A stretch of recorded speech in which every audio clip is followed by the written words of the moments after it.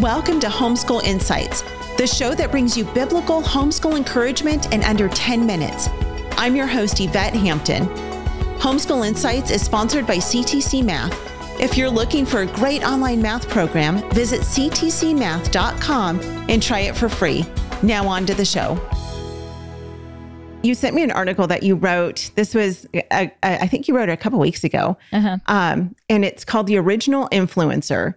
We've gotten kind of into this weird cycle of, you know, these little short, what do you call them? Reels? Reels. Yes. These reels where you're just flipping through and you're on Instagram and you're watching all these other people live these perfect lives. And you're like, wow, that's not me.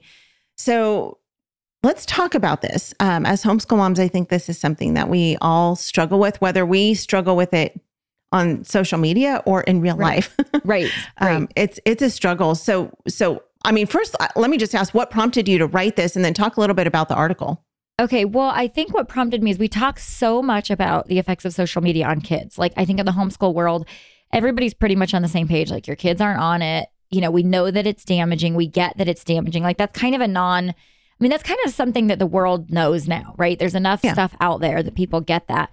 But it's just struck me lately on how many moms are drawn to this. And we don't talk about that. We don't talk about the effects on moms that are drawn to it, because we think, well, we're adults, we can handle it. It's not a big deal. You know, it's not like we're going to be sucked into things like porn or, you know, scary people. Like, those are the things you worry about with your kids. But we're like, oh, we're moms. That would never, you know. And so we don't think of it that way. But then it just really hit me as I'm watching all these young moms who are, okay, when I first started homeschooling, I went to every older mom I could get my hands on.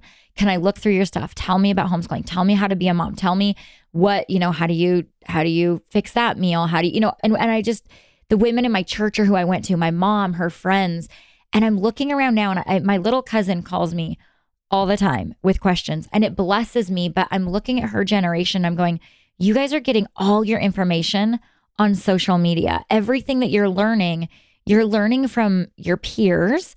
And we're going to go into this, but I think that's what spurred me as I'm looking at how I grew up learning things, and then this new generation and where they're getting their information and how they're getting their information.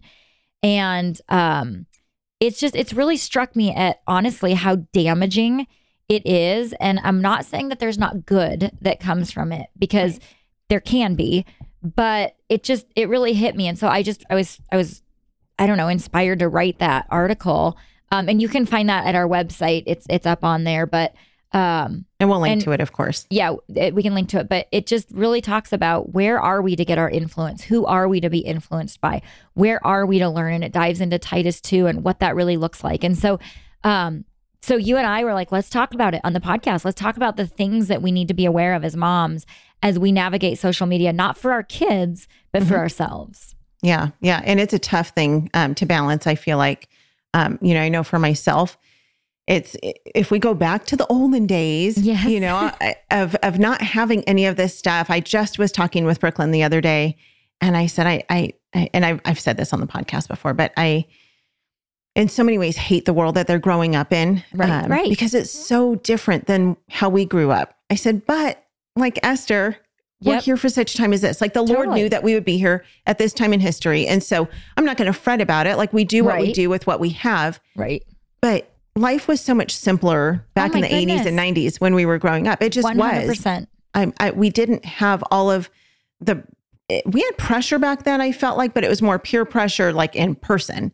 Right. Or maybe, you know, our teen magazine or 17 magazine, which was total garbage. And I wish I hadn't ever had a subscription to either of those. Right. But that was what we saw. And now it's like everything has just changed so drastically. Yep. And it's everywhere. And I think too, like, as moms, well, like you said, things were simpler. We were designed to know what's going on in our homes, and then know what's going on as far as outside of our homes, in our communities, in our churches. Right. And historically, people really didn't know much about what was going on. I mean, go way back when.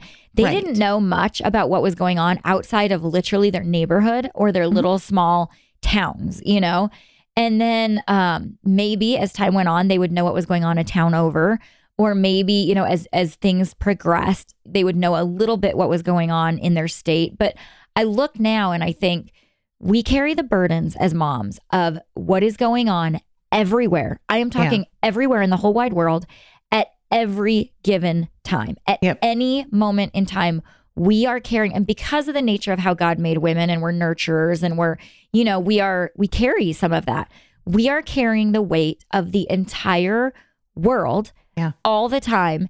And we see moms who are overwhelmed and they're depressed and they feel hopeless.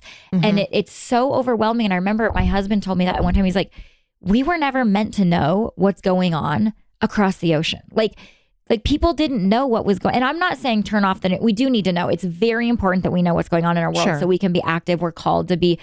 But ultimately, it's our communities and now it's like nobody really knows what's going on in their community, but they know what's happening across the country and across the world all the time. And we carry that weight, and it causes depression. It causes anxiety. Right. And we were never meant to know what's going on all over, all the time. Right.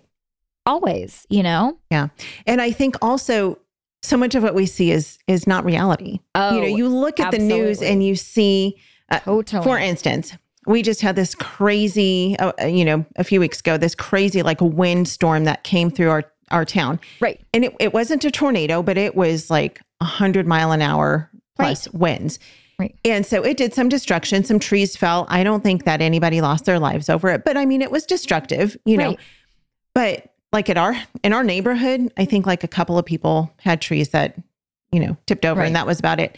But of course, then my mom calls and she's like, "Are you okay? Are you dead?" Totally. Like, you know, like because she sees on the news, that, you know, it looks like all of the Tulsa area is completely destroyed. Totally. And so much of what we see is false. It's dramatized. It's for the story. Yeah. You know, you see the stories. This was several years ago. I don't know if you remember this, but there was a hurricane that came through the East Coast. And I think it was in South Carolina. There was a news story and it was like a news reporter standing in this crazy, you know, water, and then behind him and looking like, you know, the wind is blowing him, you know, away. Right. And then behind him are two people riding bikes and walking. Yeah. Like it was no big deal. And you're just like, funny. That was so fake. They're just being totally dramatic. Do it for numbers. They do it for views. And that's what we can go into, you know, with as far as social media, because it's a bit the same. Right. And then what it does is it makes us go, you know, I would watch that and I'd go, oh no, I need to prepare for a big wind like that, because that could happen. So everybody's in this constant prepping phase. And then I stop and I'm like, I will never, ever, ever get a wind like that where I live, because I have the mountains. I should probably be thinking about like avalanches but when we see everything now, I'm stressing about, you know, the tide coming in. And I'm like, I don't even live anywhere near the ocean, but it's putting things in us that we are as moms naturally, because we're protectors, we're, you know, and then we start worrying about things that aren't ours to worry about. They're not even a part of our sphere and our real life, but we're watching it in other people's lives. And it really derails what God has called us to do in the here and the now. Thanks for joining us for Homeschool Insights. For more great homeschool inspiration and resources, listen to the Schoolhouse Rocked podcast every Monday, Wednesday, and Thursday.